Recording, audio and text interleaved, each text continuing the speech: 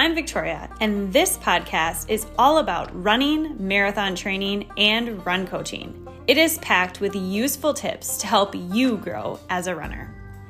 I am a 13-time Boston qualifier and mom of two who started running as an adult. I learned a lot on my journey, and in 2014, I launched an online run coaching business to help other runners. Now, we employ several run coaches and are one of the largest online run coaching companies. We teach you the secrets to reaching your potential in the sport of running. We give real talk discussing personal stories of injuries, setbacks, and PRs. Think of this as a conversation with serial marathoners who share the lessons that we learned along the way. This is the Run for PRs podcast.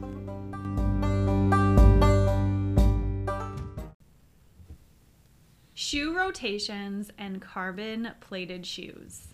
We did an episode a little over a year ago discussing how to find your perfect pair of running shoes. That was back in episode 90 if you want to take a listen to that before diving into this one. Today we are going to do a quick overview of how to find that perfect running shoe once again, and then we're going to be discussing some of the faster racing shoes on the market and also how to add in a shoe rotation for different runs that you might do throughout the week. So you might have a different shoe for your workout days, for your easy days, and then for racing. So we'll talk about how to start that shoe rotation and things that you should be looking for. So to kick things off, we're going to start off with figuring out how to find the perfect pair of running shoe for you. And the first thing that you're gonna really want to look for is figuring out if you're in the right category of shoe. So I get a lot of messages on social media. People will say, what's your favorite running shoe? Or what shoe do you recommend for me? And I can't really answer that question because there are so many factors that really go into running shoes. And so this is going to be a little bit more technical in terms of the content we're covering in this podcast, the first half, because we're going to talk a little bit about the technical side of finding that running shoe. And then we'll go into how you can implement a shoe rotation and figuring out if carbon-plated shoes are maybe right for you or not. So Jason, what are the three categories of shoes that you can find in the running world? Yeah, typically when you go into a running store, they'll sort of put you in one of the three categories. You're either a neutral runner, which means you have little to no pronation, which is kind of your ankle rotation. And then you could be in a stability shoe, which is pretty common for newer runners. These are people that have mild or moderate pronation. So a little bit of inward rotation when they, from each step. As their ankle and their foot lands, the ankle starts to roll forward just a little bit, or roll inward just a little bit, rather. And then the third category is pretty uncommon. It's a motion control shoe. And I think over the years, the shoes have become a little bit more of like a bulkier stability shoe. So I don't even know if they call them motion control anymore, but you can still be in that category where you are considered an overpronator. And so those would be people that when they run, they're basically, from heel to toe, they're having a lot of inward rotation. Right. So kind of starting off with you're not really having a lot of rotation. That's more of a neutral shoe. Then if you do have some rotation, but it's not super extreme, we'll probably put you in a stability shoe. And then if you have a lot of rotation, maybe more of a motion control. And like you said, there's not really a lot that are made in the motion control category anymore. It's more either neutral or stability shoe. And I think this is a good time the first time I figured out that there were two different categories of shoes, it was really mind-blowing to me.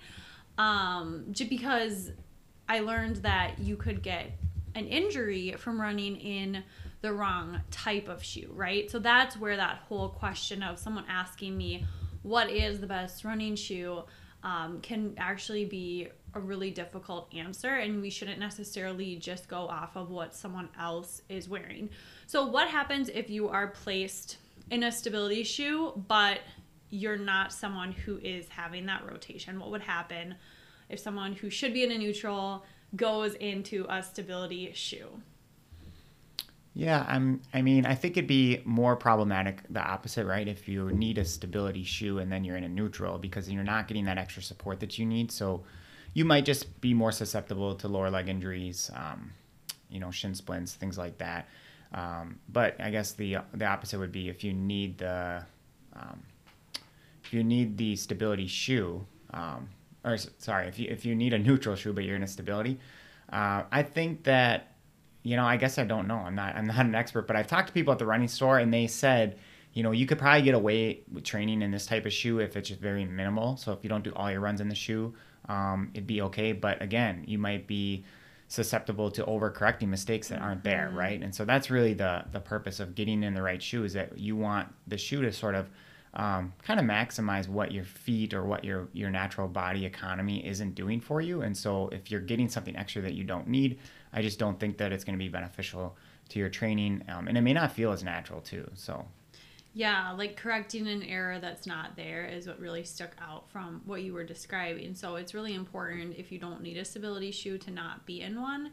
And I know the owner of Run and Fun here in the Twin Cities, Perry, he basically said that if you're in a stability shoe and you don't need one, that can cause like knee problems, hip problems, all sorts of problems, because you're in a shoe that's making you run in a way that's supposed to be correcting an issue. And if you don't even have that issue, then you're like overcompensating and you're going to have a whole slew of other things that happen as a result of that. So this is why it's really important to be in the right category of shoe.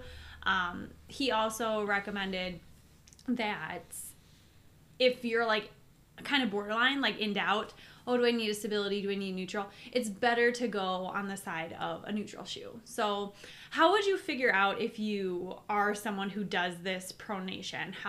What's the best way to get assessed for this? yeah, I mean, there's a couple different ways.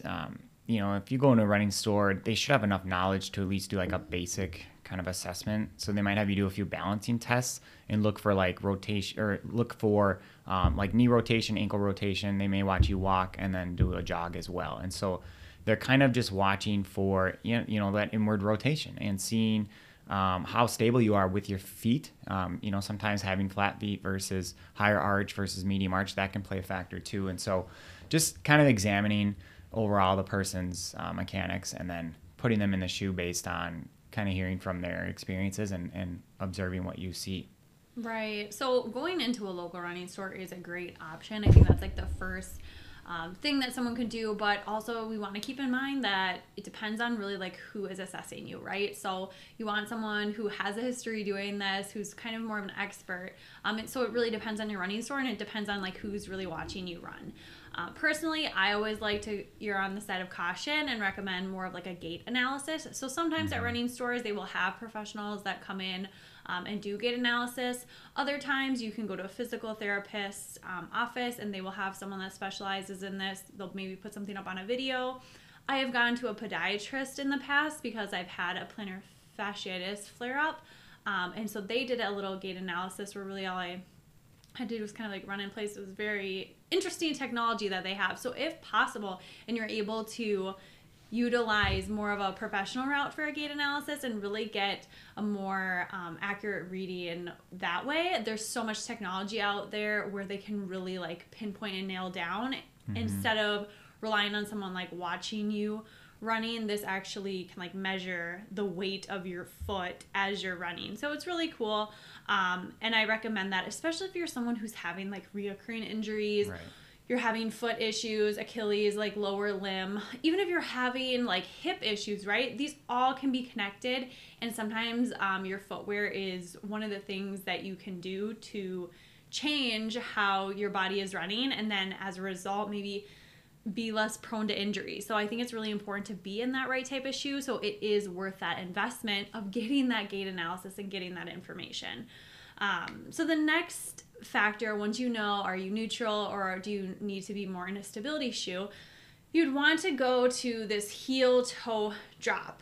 And this is really an interesting thing. I don't think a lot of runners are super aware of what a heel to toe drop is.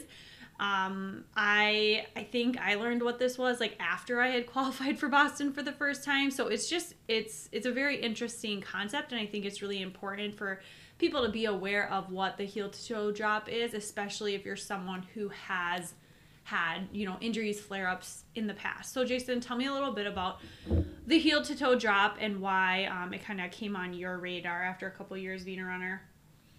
Yeah, and I kind of want to share my story of when I first had my gait analysis. It was about 10 years ago for the first time, and I was a little skeptical at first because I had a marathon in 3 weeks, and I was unsure of should I change shoes, right?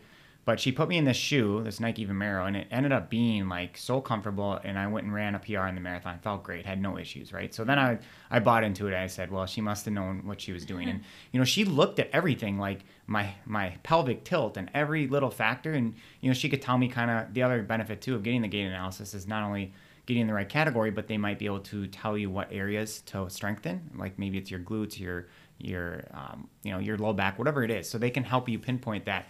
And then based on, explaining a little bit of your history, your running experiences, your mileage, maybe injury history, they can probably help you figure out what is the right drop for shoes for you. And for me, I kind of had a history of calf pain. So it was recommended that I don't wear a shoe with a really like low drop, which would be considered like 0 to 4 millimeters. So they put me in sort of a higher number. So I made sure I was always like 8 to 10. And so that just kind of helped me. And so that's something I always look for now, and I always ask the specialists at the running store when they bring out shoes for me to try on is, do you know the heel to toe drop? And if they don't, that's a sign to me that they maybe don't know enough about the shoe. So maybe I'll ask for someone, speak to somebody else. But I'm confident that the running store that we go to, the people working there, they always know. And that's the cool thing is they pretty much are experts about the shoe. They should be able to tell you about the cushioning system involved in the shoe, what the ratio is for heel to toe drop.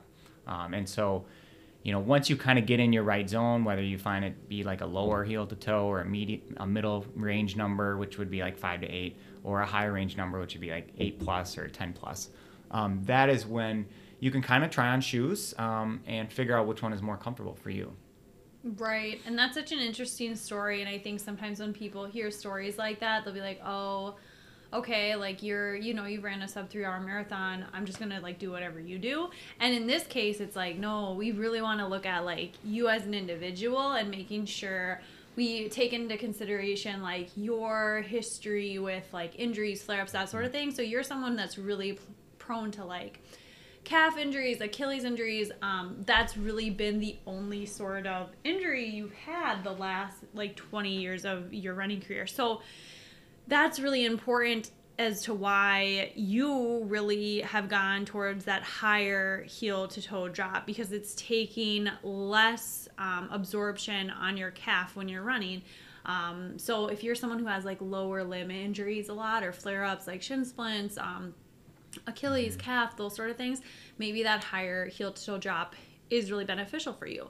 Whereas like I'm on the other end of the spectrum. I'm someone who typically has more of like the upper leg flare-ups. If I do, it'll be more of like a hip or a glute situation. And so I'm actually someone who can do like a 0 drop shoe. I can do very low drop shoes. And that is really just going to vary where the load of that impact every time you're hitting the ground, like where it goes, right? So if you're in like a lower heel to toe drop, it's going to be more pressure on that lower limb.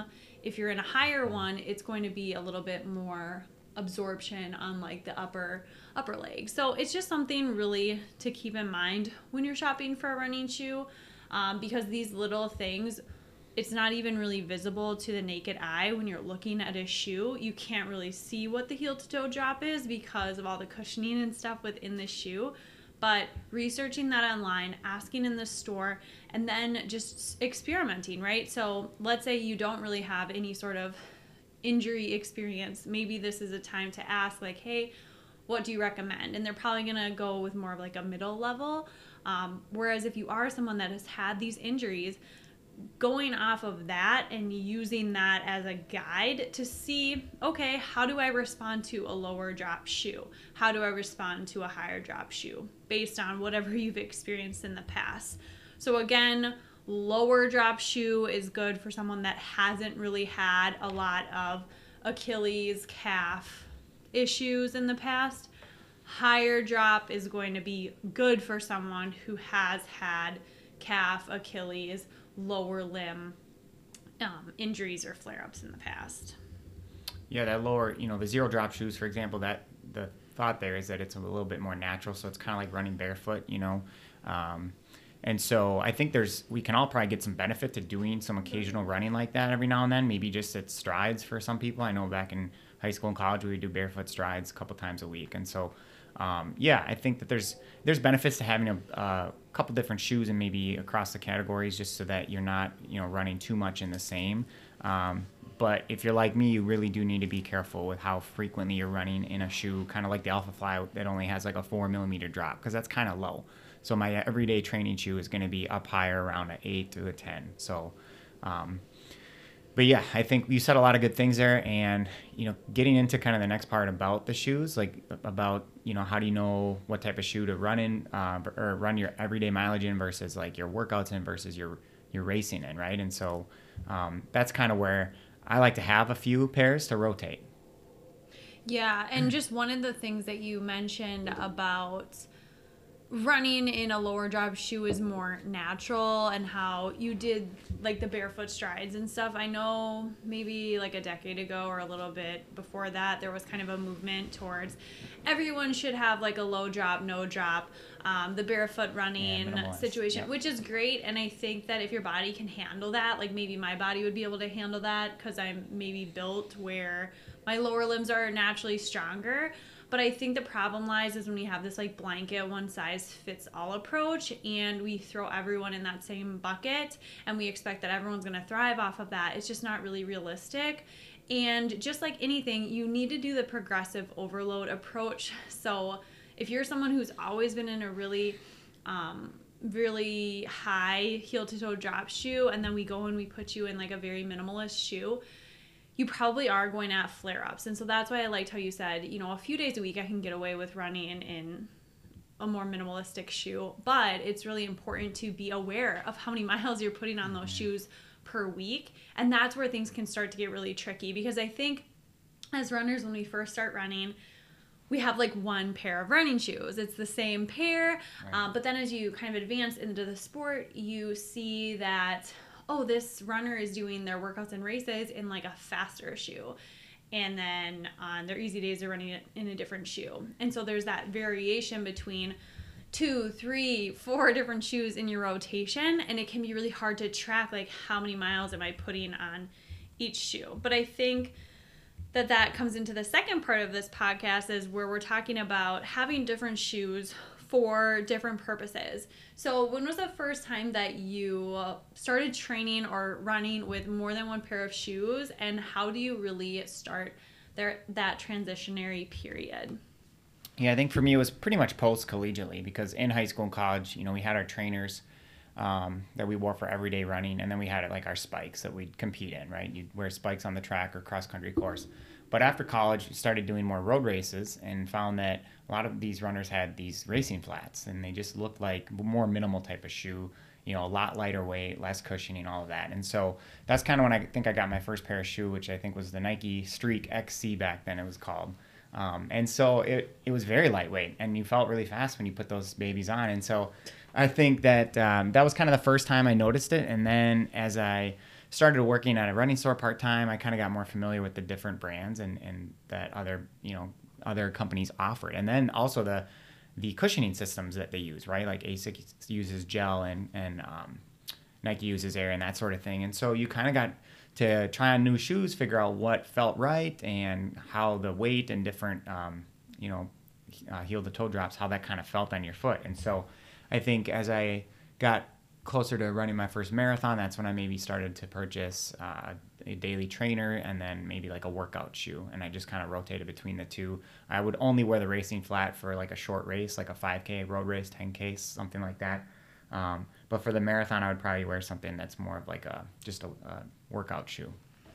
Yeah, there are just so many different workout shoes and easy running shoes. And I think that can be one of the first things that runners want to do to get faster, or as they progress in the sport, is, okay, like, let me do a shoe rotation. Like you said, you saw people were racing and racing flats. And I think now on the running scene, right? So if someone's coming on the running scene now, going to marathons right now, when you see like a bunch of the people at the start, they all are going to be wearing pretty much the same shoes, right? Like these carbon plated shoes.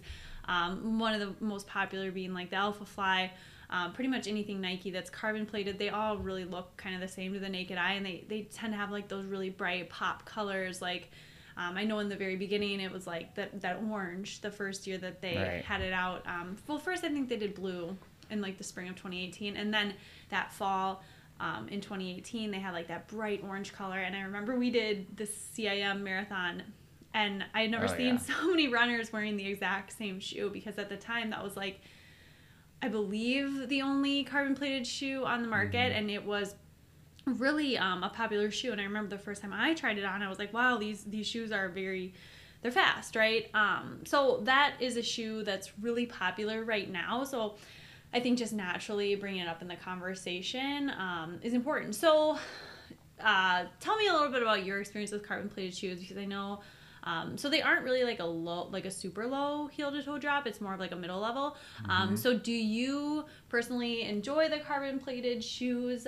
What do you think about them versus like a traditional racing flat? So you have a lot of experience in like those more traditional racing flats, lightweight shoes. And then like, how does like a carbon plated shoe compare in your opinion? I mean, like you said, when they first came out, the what was it, the 4% shoe, that one to me is still one of my all-time favorites, because it's not like a super high stack height. Now you look at these Alpha Flies and they just look really bulky, right? And they still feel pretty comfortable, and you can still feel like you're fast in them. But I think, they've evolved over time, and every brand now has their own. And so I'll just quickly read a few. Like Adidas has the Adidas Zero Adios Pro. Asics has a Meta Racer series. Brooks has a Hyperion. Hoka's got the Rocket X. New Balance has a Fuel Cell. And we know Nike, and then Saucony, the Endorphin Pro. And so, even Skechers has one. So all of these are carbon plated shoes, right? And they're all between like a 4 to a 8 to a 9 millimeter drop. And so the weight too is also something to think about. They're pretty much all between like 6 to 9 ounces. And so it's basically apples and oranges here. The majority of them are within the 7-ounce range. And so as far as weight goes, they're all going to be very similar. And so it comes down to really like comfort, right? And what feels right on your foot. And for me, we kind of started with the Nike series, so it just kind of followed that as they came out with the Next Percents, and then the Alpha Fly. I think there's one in between there too, right? There's so many. We've kind of just tried each one because we liked it, right? And so that kind of has been my go-to racing shoe over the years. And then as far as like getting a workout shoe, sometimes I'll wear those, but other times I'll just wear like the Nike trainer version of the Alpha Fly, which right now is the Zoom Fly 4. So it still has a carbon plate in it, but it's got a higher drop. So it's got 8 millimeters instead of the Alpha Fly, which has a 4. And then sometimes I'll even just wear like the New Balance 1080s, because I really like the feel of those just for everyday miles. No, it's not carbon plate, just a regular shoe, but it's got a higher drop, and that's kind of why I put that in there for my easy mileage. And so if I'm doing an easy run, a lot of times I'll wear that. If I'm doing something a little bit more quality, like a tempo or just a faster run, I'll use maybe the Nike Next Percents. But that's kind of an example of how I structure my, my rotation of shoes. Yeah, I find that really interesting. Just with the carbon plated shoes, a lot of people want to know, like, when should I wear them? Like, can I wear them on workout days or racing? So they are pretty expensive, right? If you're going to go out and buy a pair of Alpha Flies, I believe they're $250, maybe more. Yeah, they are. And a lot of times running stores, they maybe don't discount those carbon plated shoes like they would other shoes. Yeah. So another factor to think about. But I know the Endorphins is another example. You liked the Endorphin Speed for a while. I like the Endorphin Pro. Basically Saucony, the same. The Saucony carbon plated shoe. Yeah. One was a carbon plate, one wasn't, but they were basically the same shoe. Oh, right. One with the carbon plate. Yeah. Honestly, I don't really feel... Personally, I didn't feel like that shoe was as fast as like the Nike ones. And that's what's really interesting. Like, I have the Hoka version, like Carbon X. I've tried that as well. But for me, it's just, I don't know, the Nike one, it just seems like next level compared to some of the other ones I've tried. But you've tried some of them. Like, how do you... Yeah, I mean, I think it just comes down to like the cushioning that Nike must use, and then the way you just feel from heel to toe off and push off. Like for me, I have the Rocket X. It's a Hoka shoe. It's nice. I'd probably wear it for like a 5K. It doesn't feel like it's springy. And I know there's a guy that we follow on Instagram. He's a local Minnesotan, Ben Johnson, and he's got, tons of reviews on his Instagram from all the different brands because I think he's got, I don't know, he tries them all. And he's so a shoe guy. He's a shoe guru. And so it's really interesting to hear what he has to say. But yeah, I think it just kind of comes down to like what you put on your feet and how you feel. Go run around in them. You follow him closely. Like what has been, you probably noticed like what he tends to wear. Because I mean, he has tried. I mean, if you go to this guy's Instagram, he has a wall of shoes. So he will just buy, or I think at this point, like the running shoe store locally kind of has partnered with him, but he has so many shoes. So it's like he's tried almost everything. And obviously it's just one person and his personal opinion, but I find it interesting. So like, what's like the first brand that he recommends and then like secondary? That's a good question. I feel like he's a big Alphafly guy, but he's tried like brands people probably never heard of. Right. Like Ultra or he's tried No Bull, stuff like that. And I think that the more you try, maybe you get a sense of like what I like, what feels good and all that. I haven't even tried a lot of these. Like I was talking about the Asics, like Meta Racers and the Brooks Hyperion. Haven't even tried those on. So again, they could be comfortable, but I kind of don't like to fix what's not broken. I kind of just go with what I like. But I'm always willing to try on like a new pair of just like training shoes because for everyday mileage, you're running about 80% of the time in just an everyday shoe. So it's nice to have a few different variety of options there. Right. Yeah. So I love the carbon plated shoes. I've said that a few times on this podcast. Using them, I personally will use them for workouts and for racing. Maybe, you could reserve the Alphafly, like the king of all fast marathon shoes just for race day. Just because they don't last very long. So I know when they first came out with that 4% Nike, they said that the shoe only lasts, I don't know how many miles, but not a lot. And so when you're looking at that price tag of $200+ for a pair of shoe that only is going to last you, I don't know, say 200 miles, that's why a lot of people choose to save them for race day. Also, people like to have that extra edge on race day. So you want to have that like extra whatever. I personally just like to train in shoes that make me feel fast too. So I use them on workout days. But, just going off of the Nike, it sounds like you kind of are more familiar with the different names and like what level of carbon plating there are. I get a lot of messages about, should I try the Vaporfly, Alphafly, Next Percent, this? Like, I honestly am not really aware of the differences between the different shoes. So if someone who's never really tried carbon plated before wanted to like try one of the Nike carbon plates that's not like the crazy Alphafly, what should they start off with, do you recommend? Yeah, go to the running store. Hopefully kind of your category of shoe, right? Like neutral. And most of these are going to be neutral. And that's the thing about racing is the thought is if we're running faster, we're hopefully going to be kind of maximizing our body's mechanics. We won't need as much of a stability during racing. So you get the right category or the right maybe heel to drop ratio. Like the Alphafly, it's got a really low drop. And so you maybe want to start with something a little bit higher. I know the training shoe, the Zoom Fly 4, that's got a carbon plate in it. And it's, I think, an 8mm drop. And I do a lot of my everyday miles in that shoe. I think it feels very good. So that would be a good shoe to maybe start with. There could be other brands as well.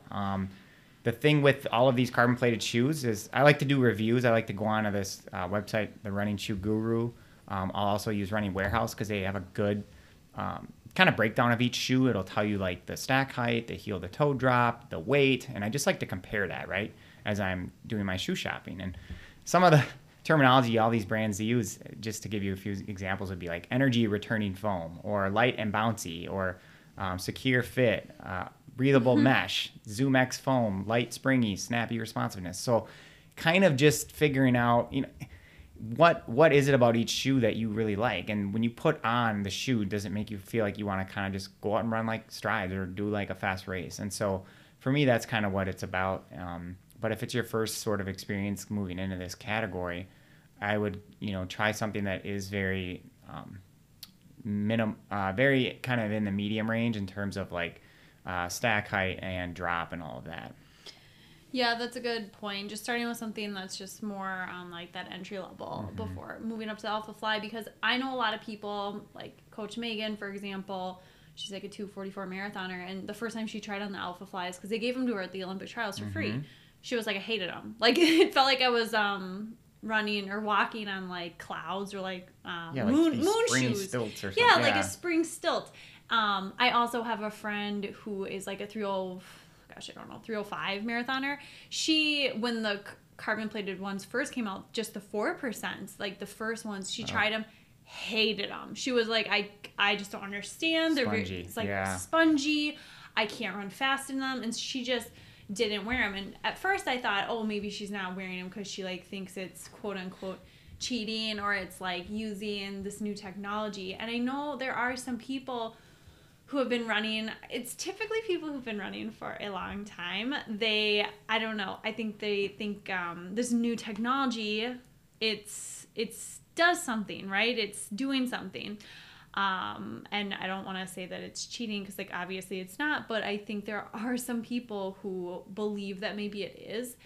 And I don't know if part of that is like their glory days are behind them and they just really wish that they would have had a pair of carbon plated shoes back in the day. But I also think there are some people who are frustrated by it just in general, because you go to pretty much any race and like everyone's wearing them. And for someone who maybe doesn't like the shoe, or for someone who doesn't like the idea of the shoe, it can be frustrating because you want to like have a competition where everyone's like on that equal playing ground, and if they don't want to participate in getting these carbon plated shoes, they feel like maybe they're at a disadvantage, because technically when Nike came out with them, the 4%, they claimed you're 4% more efficient, or like 4% faster, or whatever. That was like kind of their marketing campaign.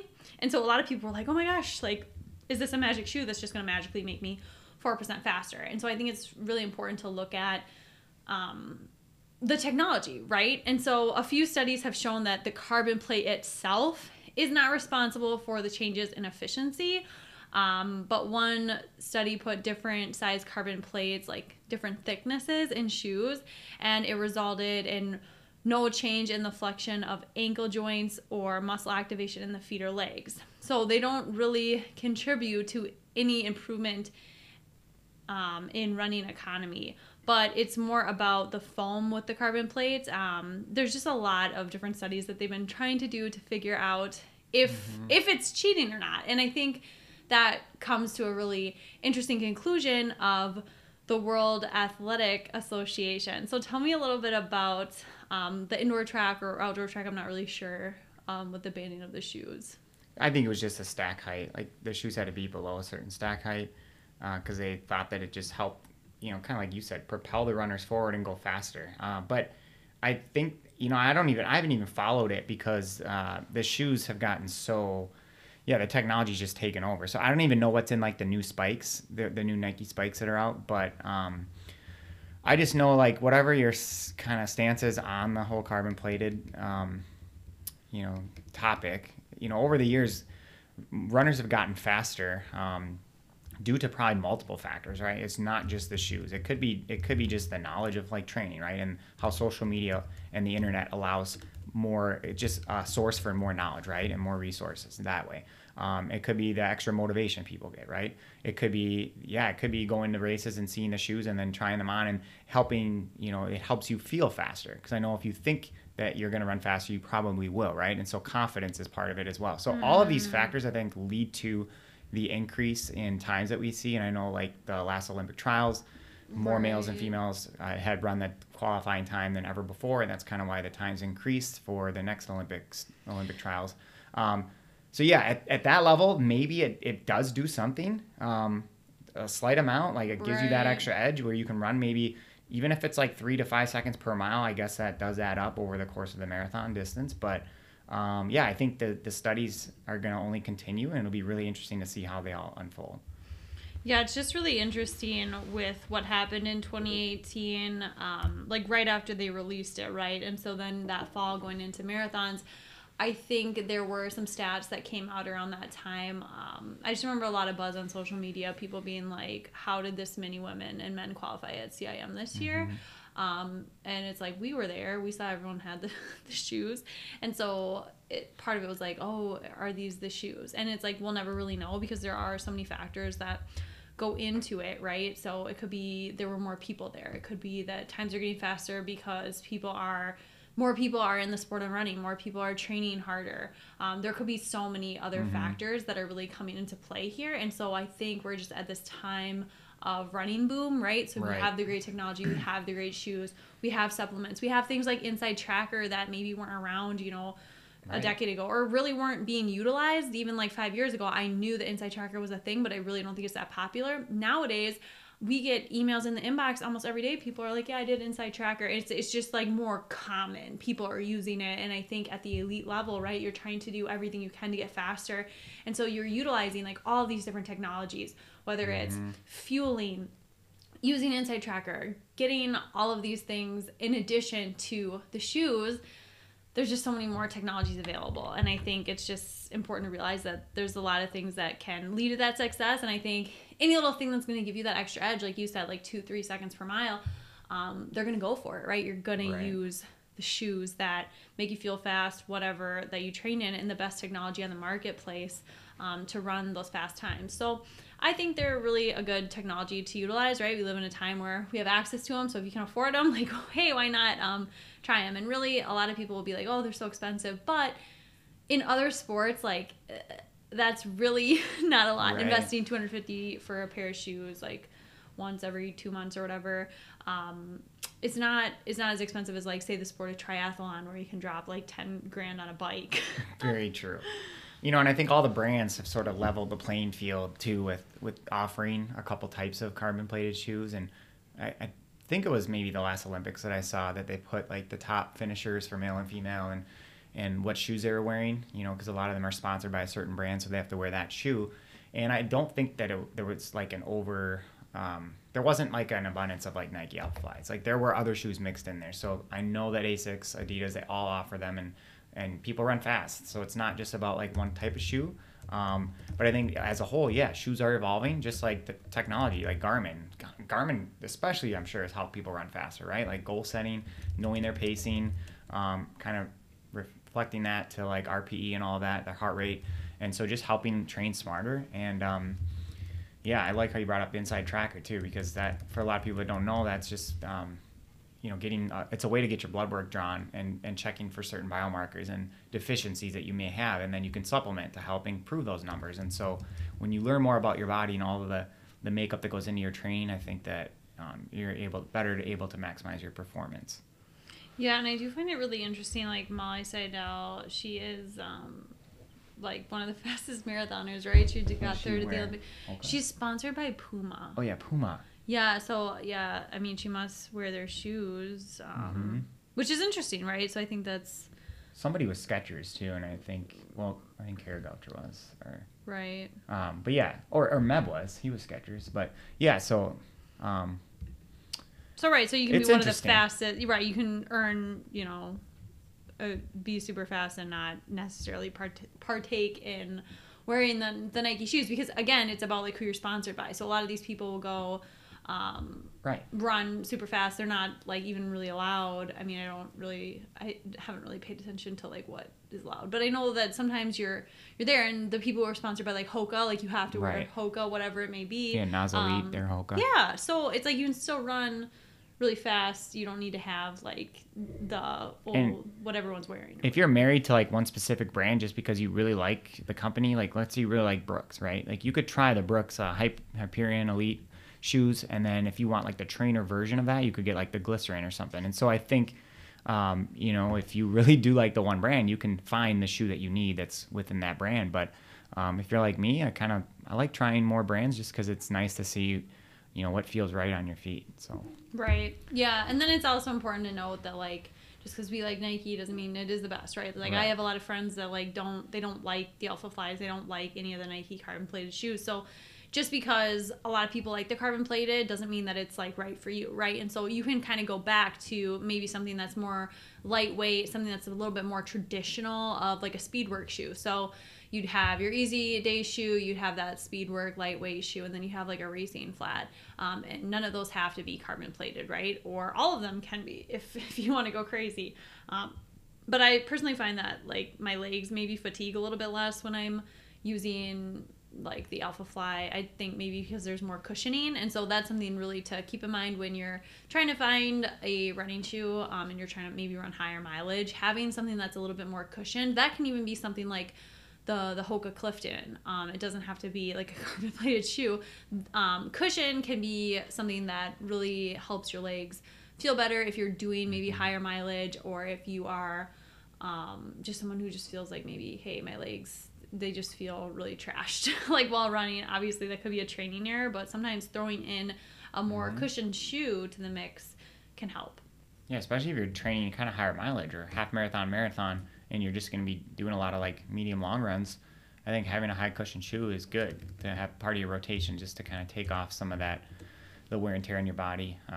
And so, yeah, I've really liked learning about the different shoes, but also just like trying on new shoes. And then a lot of the frustrations I've had over the years is like I find a really good pair of shoes that I like, and then they either discontinue it or they change it from model to model. Has that happened to you? Where oh yeah, like, oh my gosh, like all of a sudden it feels way different now, and then you kind of have to go find a different shoe. Yeah. Yeah. Yeah, and that's something to keep in mind, right? So if you're someone that like loves your trusty like Brooks Ghost or whatever, they could come out with a new model and all of a sudden like you hate it. And that's kind of what happened to me, right? I used to be a Brooks Ghost through and through. Like I even raced like marathons in it. They switched it. I mean, it was probably 7 years ago now, but I was just like, I can't wear these anymore. And maybe, you know, there's a lot of factors that go into that. It could also be like maybe you just kind of graduated from the shoe. Like maybe your body needed something different at that time. And I think that's really important to keep in mind, right? So I've kind of gone through phases throughout my running career. Brooks Ghost used to be like a staple. And now when I try on a Brooks Ghost, I'm like, oh my gosh, I can't believe I ever used to run in this. And same with maybe like your Nike Vomeros that you said that you loved for that one marathon. I bet if you... I did graduate from those shoes. Yeah, I went back for gait analysis a few months later, and then she put me in something a little bit like less of a shoe, more flexible. And yeah, the two shoes that come to mind for me were the Kinvaras. They changed those one year, and I think we both had a pair, and then we didn't like the new version. And then the Nike, I think it was called Zoom Fly Flyknit. Those are like my ultimate favorite pairs of shoes, and then they discontinued them, and they started making more like Next Percents. And so now I think they have the Zoom Fly 4. Those are very kind of similar, but they're not the same. And so, yeah, don't ever get too married to a pair of shoes, but or if you do, just buy a bunch of them and stock up, so you have them for a few years. So right, yeah, that did really happen with that Nike. I think that was like the last. We both loved them. Yeah, the last type of shoe that wasn't carbon plated that I was like, I love this shoe for speed work. But now I don't even know what is this. They came out the same time the 4% did, and they were like the training version of that shoe, the Zoom Fly Flyknit. Yeah, they were nice. Yeah, they were a nice shoe. And that's the thing is, over the years, you might change what shoes that you like. And so that's why it's really good to know what category you're in, to know kind of what weight and what type of shoe. And so sometimes what I'll do, like let's say they stop making the shoe. Or let's say like I feel kind of, I'm over the shoe. Like it's been too many years. I'll go into the shoe store and be like, okay, these are the shoes that I love. I love this and I love this. Tell me a shoe that's super similar. And so they love it. They get excited about it. They're like, I think you're going to like this one. And they bring out like 5 boxes, right? Right. And it's interesting because some of them are like totally a miss. Like you're like, what? And then others you're like, okay, yeah, like let's try this one. And that's really how you figure out like what shoe works for you. Is it's just like more trial and error. Yeah. And sometimes you buy a shoe that you think you're gonna like in the running store, like you'll be like, yep, this is it, and then you just kind of do a few runs in it and you're like, it's kind of like a lackluster. And so you go back the next month or 2 months later and be like, yeah, tried this shoe, wasn't a huge fan, but here's like my feedback. And they can kind of put you in something that's similar. And they get a lot of this feedback from a lot of runners. It's kind of like their job. So they know what... And they get the feedback right back to the shoe companies. I know they do. Right. Yeah. Yeah. And, you know, some of the stores, they'll allow you to maybe do a few test runs in the shoes, like if you don't go outside with them. So if you stay on the treadmill, and then if you didn't like them, you could return them. But... yeah, I think, and that's part of the fun too. I know sometimes if running just kind of, you get stuck in a rut, you're not very motivated, get a new pair of shoes, and that can kind of re-spark your excitement for running again. Because if you feel a little bit faster in them, or you kind of like the look of them better, you might be more willing to put them on and just lace them up and go out for a run. Right. And I think this is important to note too. So I usually get the same shoes like every time. I know what I want. But if I have time and I'm going in the running shoe store anyways, I'll just, for whatever reason, just so that I know what's kind of out there in the market, I'll ask like, hey, can I try on something that's similar to XYZ? And so I'll just like try a few, and I probably won't buy them, but at least you kind of know what's out there. Because if you go, let's say 5 years with the same exact shoe rotation forever, then all of a sudden they change the model and you hate it and you can't get a pair of that shoe. It can be like a frantic panic where you're like, oh my gosh, my running's over. Like, I need to try on every single pair of shoes. And what you might realize is when you're trying to find the replacement for that shoe, you're not going to find what you are really looking for. So I think it's good to maybe get like a feel and try some of these experiments before you come to this crossroads where they like stop making your shoe that you love, or when you just realize like you hate the shoe. That's why I like to throw them in just even when things are going great, right? Like I know what type of shoes I like right now, but sometimes I throw one in, and sometimes people will notice on social media, they're like, do you love that shoe? And I'm like, no, actually I don't. And then it turns into like my walking shoe. But I've done that over the years where you just kind of get a feel for things. Maybe like once or twice a year, you just buy a random pair of shoes that you think you might like and you don't end up liking. But that's how you learn, right? Trial and error, experimenting, figuring out what's out there, those sort of things. And then you have like your main shoes in your rotation that you can just, your rusty trusties, whatever. Yeah, a lot of good points. And I know I've done that too with shoes that I don't really love to run in, so I just kind of use them as walking shoes. Or sometimes I like more cushion in my walking shoes just because I'm on my feet a lot. So that's something, to think about too, is you don't always have to walk in your running shoes and vice versa. So you can have different shoes for each. Well, and then occasion. once you like retire a pair of shoes, I think that's something that a lot of people ask me too, like, what do you do like when you're done with your pair of shoes? And so like Ben Johnson, the guy on Instagram, he will like have a wall of shoes, but obviously like even with that, he's gonna get more shoes. Like, what does he do with them? And so you can donate them. Usually like local running stores will have a place where you can like drop them off.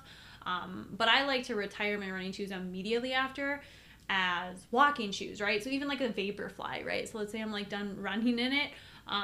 Maybe I'll start using it as like an easy day shoe sometimes, or like, I don't know, I will use it till it's pretty much done, and then it might turn into like a walking shoe. So like walking around Disney World this year, like I had, like Vaporflies that were like super old, but it's like, hey, it works. And then kind of once you're done with the shoe, let's say you don't want to walk around in Vaporflies because that's kind of weird, you might just donate them to the running store. You could also like contact like a local cross country or college cross country and just be like, hey, like I have these shoes, does anyone that size? Like I have like a whole bag full. And I know when you used to coach, that's what we used to do. We used to just like bring in the shoes for the kids, and like you think that's kind of weird and no one's gonna like it, but honestly, like there's if you're programs in inner city schools that would accept donations like that, for sure. And they actually use them, and so I think that was really cool. Is like when you worked in the Minneapolis school district and you coached there, like we would bring in the shoes and I would see that the kids were wearing like my shoes, and I was like, oh, that's really cool. And they said they loved them and stuff. So they can always have like a second life, and donating them is always a good route to go. Yeah, and if this is kind of a new concept, like you're not used to going in trying on new shoes, sometimes it can be hard to know, like do I take the chance and buy these shoes, or do I really like these? It's hard to know, right? So just walk in them, and if they feel pretty comfortable, and just go with kind of one over the other. Just try to make it simple. Don't overthink it. If you try it out for a period of 3 months or whatnot, you didn't like it, you can always try the other pair next time. But I know that was, for me, that was kind of something I thought of when we brought this up, was when I moved out of like the ASICS, the 2100 series. That's kind of what I wore throughout high school and college. And I first tried, I think it was Saucony or Brooks. I moved into like maybe the Brooks Adrenaline. It just felt kind of weird. And so just know that that's kind of normal. And I think the more you do rotate shoes or try on new brands, that it's going to feel less awkward each time. Definitely. Yeah, and I think this podcast has been really helpful for people with their running shoes. And if you're ever interested in more of like okay, I want more training, right? And less of like the running shoes stuff. Because sometimes people, they know what type of running shoes they want, or they get a lot of benefit from this type of content, but at the same time, it's like you have to still do the training. You have to still be training specifically for what distance you are trying to hope to achieve your goals in. And so running shoes will only get you so far, right? So you could buy the carbon plated shoes, but if you don't put in the work, you're not going to be able to get that extra benefit from it. So if you're ever interested in having a free 7-day trial with specific training and one-on-one coaching with an expert coach, we'd love to get you set up with a free 7-day trial. You can fill out the form at www.runforprs.com and we can get you set up. So again, that's www.runforprs.com for a free 7-day trial working with a coach. Thanks for tuning in.